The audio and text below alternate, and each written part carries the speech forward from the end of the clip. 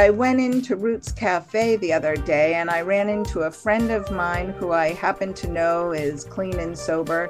And he was sitting with his nephew, who I also learned is in sobriety. And I told him about our podcast, Liars, Thieves, Gluttons, and Whores. And he just loved the title and said, "Oh, I want that on a t-shirt." And I said, well,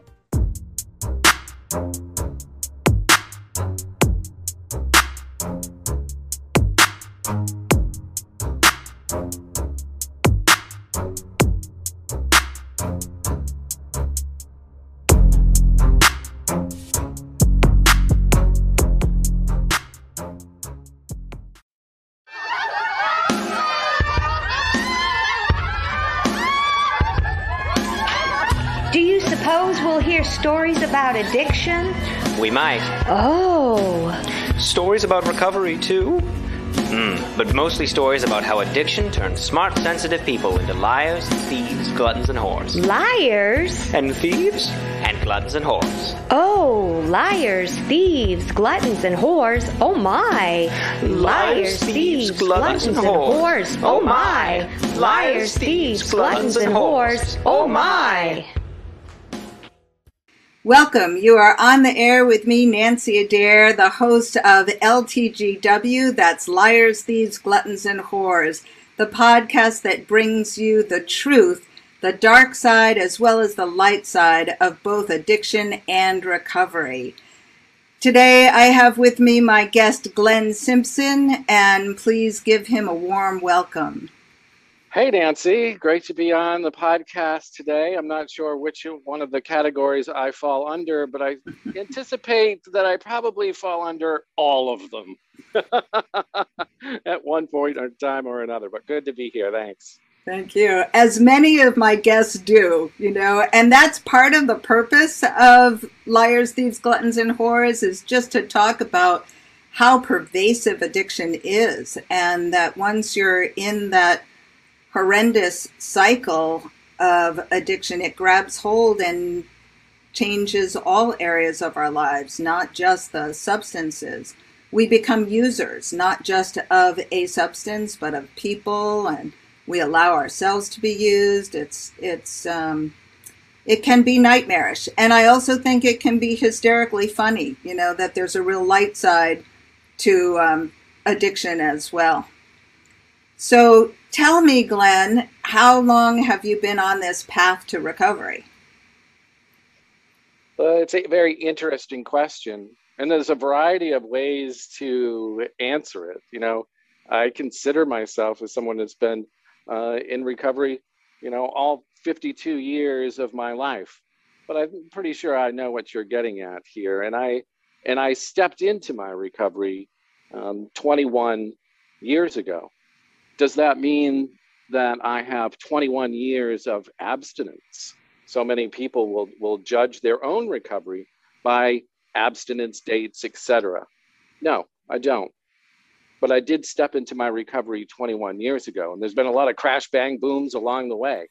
And I think, each one of those crash, bang, booms along the way helped inform the quality of my recovery today, because it really is, for me, about quality, not quantity.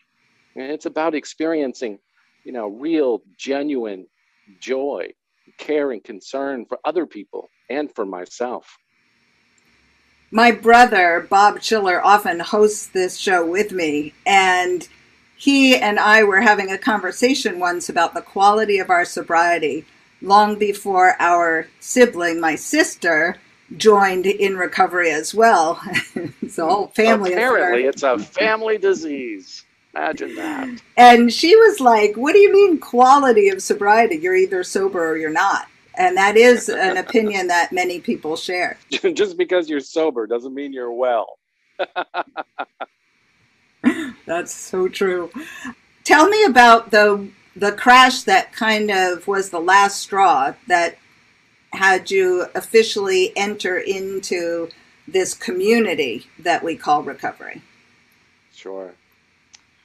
I mean, sometimes spiritual awakenings come in rude awakenings. And I had checked into this hotel room with the intent to drink and drug myself to death. My substance use disorder had reached a point of I'm checking out. And so I checked in to this hotel and with all intents and purposes of pulling a Leaving Las Vegas and doing a Nicolas Cage. And, he did it in 2 hours and he got to sleep with Elizabeth Shue. Unfortunately for me, I checked into that room and I was in there for 3 years. And, the level of disconnection, depression, desperation led me to, I'm going to give recovery a shot again. I weaned myself down off these drugs and off this alcohol that I was, the trap of it that I was caught in. And I had this job opportunity that was going to take me on a tour of the United States, 32 cities in 32 days. But I had to clean my act up in order to make this happen. I got on the plane and landed in Seattle, where this tour was going to start. I got off the plane. We had a long layover in Detroit. And when I got off that plane in Seattle, the guys took a look at me and they said, "Glenn, you're a liability." And I found myself back on the plane with a pocket full of money. I'm walking through the aisle of the plane. I'm disconnected again. I'm desperate again. I'm angry. Somebody had their leg stuck out in the middle of first class, and I crashed into that leg, and I felt just this white, hot, Hulk smash type rage come over me. I think I even had my fist raised, and I heard this strangely familiar voice say, "Jesus, man, you look like shit." And I looked up into the tattooed face of Mike Tyson. The baddest man on the planet. The man who knows a thing or two about being effed up. So that plane was supposed to land. Mike Tyson and I did not tangle. I might be a drunk, but I'm not stupid. That plane was supposed to land in Portland, Maine. I woke up in a hospital room with a nurse attempting to inject me with something, saying, "Mr. Jackson, it's time for your ECT treatment. Welcome to Monroeville, Pennsylvania." Couple of problems there. ECT treatment is electroshock therapy, and my last name is not Jackson. As I said, spiritual awakenings come in rude awakenings. They figured out who the real Mr. Jackson was. He seemed pretty excited for my shocking new opportunity. That got sorted out, and I found myself, sitting on the edge of that bed in a very familiar place. And I said a prayer that I hadn't said in a long time, and it's a prayer I still say every morning. I think the easiest prayers to answer are the most simple ones, and I simply said, "Help." And in that moment, I had a feeling that things were going to be all right. I saw a woman through the doorway. She was struggling to get to the lunchroom of this detox/psych ward. They like to throw us all together now because it makes things more exciting for staff, I think. She was having much bigger problems than I, audio, visual hallucinations. And I helped her to the lunchroom, and I just sat with her and listened. And it was in that moment that, I heard this voice say to me, "Just don't drink today. Just don't drug today, and try to help somebody else." And that was 7 years ago. And I haven't had a drink or a drug since that time. And some really amazing things have happened in my life from that moment where, the first day of my recovery, I was disconnected, desperate, depressed. I hadn't seen my folks in 3 years. I hadn't seen my kids in 2. I was $38,000 in debt. I had no job. I had no house. I had no driver's license. And then there was a warrant for my arrest. That was day one. That definitely does qualify. The darkness. And I love what you said too, Glenn, that even as dark as it was for you and as desperate as you were, you could see that there were people that were suffering even more. Another comment I want to make too about your story is that electric shock treatment and having the wrong individual last name, as you're about to receive that, is part of what I consider the light side. Especially since you didn't receive the what do we say? There's a bottle in front of me or a frontal lobotomy. Yeah, I may have been on the verge of that. Right. It was definitely like a one flew over the cuckoo's nest moment. Exactly. How has your life transformed in 7 years? Well, like I said, I sent that prayer out to the higher power, the creator, the higher self, spirit of the universe, Bruce Lee, whatever you want to call it, and it was answered. My next call was to my next higher power. I called my mother. And Mom sent me a bus ticket from Monroeville, Pennsylvania to Portland, Maine, where I'd lived in the past and had found recovery. I knew Portland had a strong recovery community. While I was in that place, they let me check my cell phone. Completely random call, an answered prayer. A friend I hadn't talked to in years had called me and said, "Glenn, I've got a room for rent in Scarborough. Are you interested?" So I came back to Southern Maine and I moved into a room. I had to walk into the Cumberland County courthouse and say, "I hear there's a warrant for my arrest." The person behind the counter said, "Mr. Simpson, we have no record of that." Answered prayers again. And there's an opportunity, there's an opportunity. So I found myself working in a convenience store a couple days a week. I had worked in the music business for over 20 years. People used to ask me for my autograph, and there I am behind the counter at the convenience store, selling cigarettes and booze and lottery tickets to folks. And I began to make connections with people in there. And life began to change. I began to connect with people in there, other people in recovery, other people suffering. I was able to listen to these stories. I don't know. It was like I became the the minister of the convenience store. A year later, I was the manager of that convenience store. And I had another thought that sort of entered into my head was, Glenn, what is it that you're really passionate about?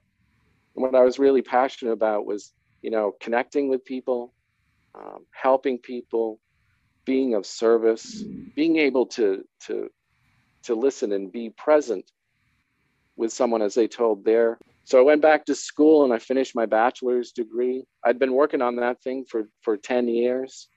I became an alcohol and drug counselor and got to work with folks. And after a little while, went back to school again. And so it took me 10 years to get my bachelor's degree, and it took me 14 months to get my master's degree. And now I have an opportunity today to sit with people and listen to people and ask them the question that was never asked of me. What do you want your recovery to look like? Great. So it's not just recovering by putting the substances down. There's so much more to it than that. There has been for me, my holistic approach to healing that I practice in my own life and talk about with people that I work with. I think of it as almost like a three-dimensional globe, and there's these different pieces that fit in there. For some people, it might be participating in mutual aid groups. For other folks, a piece might be participating in therapy or group therapy, going to the gym with other folks in recovery. I think creativity is a huge part. Folks that I work with, I'm not an art therapist, but my minor was in creative arts and social justice. And so I use art as therapy, as a way to have conversations about recovery, with individuals and with communities. Creativity is such an important piece that sometimes gets lost within the recovery process, and it's been such an important part in my own story. And I love being able to connect with people and create with people, and I've had opportunities to do that with individuals and with communities around the state of Maine. So tell me about that, because I can see behind you one of the large puzzle pieces. And Yes. why don't you share that with my listeners as well? Because that certainly was a very big creative project that involved so many people. Yeah, so it was a project, it was called Pieces of Recovery, the Puzzle Project. And the idea was that the opposite of addiction is connection. So I traveled around the state of Maine with hundreds of puzzle pieces. These puzzle pieces were 1.5 feet by 1 foot across. And we went to treatment centers and detoxes and recovery community centers and recovery rallies. Any place that folks were talking recovery, we were there creating with them. And the prompt was simply, what does recovery look like for you? And people created that. They would paint, draw, collage on these puzzle pieces. We got a little grant from the University of New England to travel around the state. We hit all 16 counties and traveled over 3,000 miles. And at the end, we had 418 puzzle pieces. That number, 418, was important because at the time, 418 people had died in the state of Maine from a disorder that is preventable and treatable. 418 families in the state of Maine living through a nightmare that they prayed that they'd never have to. So we had 418 of these puzzle pieces. And when we connected them together, it created what became known as the recovery wall. And it was nearly 6 feet tall and it was 80 feet long. And we brought that around the state in the recovery rallies, and we brought it to the State House, and we brought it to recovery centers around the state of Maine, and just began having conversations with communities and with individuals. We met people who had lost people they loved. We met people who didn't understand that substance use disorder is not a moral issue. I'm not talking about bad people trying to get good. We were able to connect with people who didn't understand that substance use disorder is not a criminal justice issue, right? Not going to arrest our way out of this. It's interesting opportunities to use art to have conversation and say, we're not talking about a moral issue, a social issue, a criminal justice issue. We're talking about a brain issue. See people read these stories and see this art and connect with it. I started an organization. It's called RAD, the Radical Recovery Art Directive. And we use art to create change with individuals and communities. And we've expanded the puzzle project ideas into some local high schools in the state of Maine. And so we're having conversations, bringing somebody who's in recovery into the high school to tell their story. And then we make some art and we have some conversation with some of our teenagers in the state of Maine. That's powerful healing. It is. It truly is powerful to use art to connect, to create. The number of young people that I've met across the state of Maine that are opioid orphans is astounding. It's astounding. And that trauma, we know that trauma is generational, and we have these kids that are suffering, and we use art as a way to let's start having conversations about what healing might look like. Opioid orphans, you're talking about young children who have lost one or more parents to overdose and death. Or incarceration. Okay. Yes, they're orphans then too. Well, thank you so much, Glenn. I really appreciate your sharing not only your personal story, but the impact that you're having in the community. And I believe that can be global as well. We're very much on the same page in terms of art and creativity. And I think that's what all recovery is about. You know, we're given certain gifts by our Creator, and our gift is to give that back, to take what's spiritual and put it into material form in the form of art, whether that be music or writing or painting or puzzle pieces or craft, anything that's creative. Absolutely. And so it's great to collaborate with you here today. Sure. So I really appreciate the opportunity to connect with you today. Thank you. Great. You can find us on Facebook. And if you're even more curious and interested of how you can help and how you can connect and create with us, so if you'd like to participate, you can reach out to us at RAD, Radical Recovery Art Directive, on our Facebook page.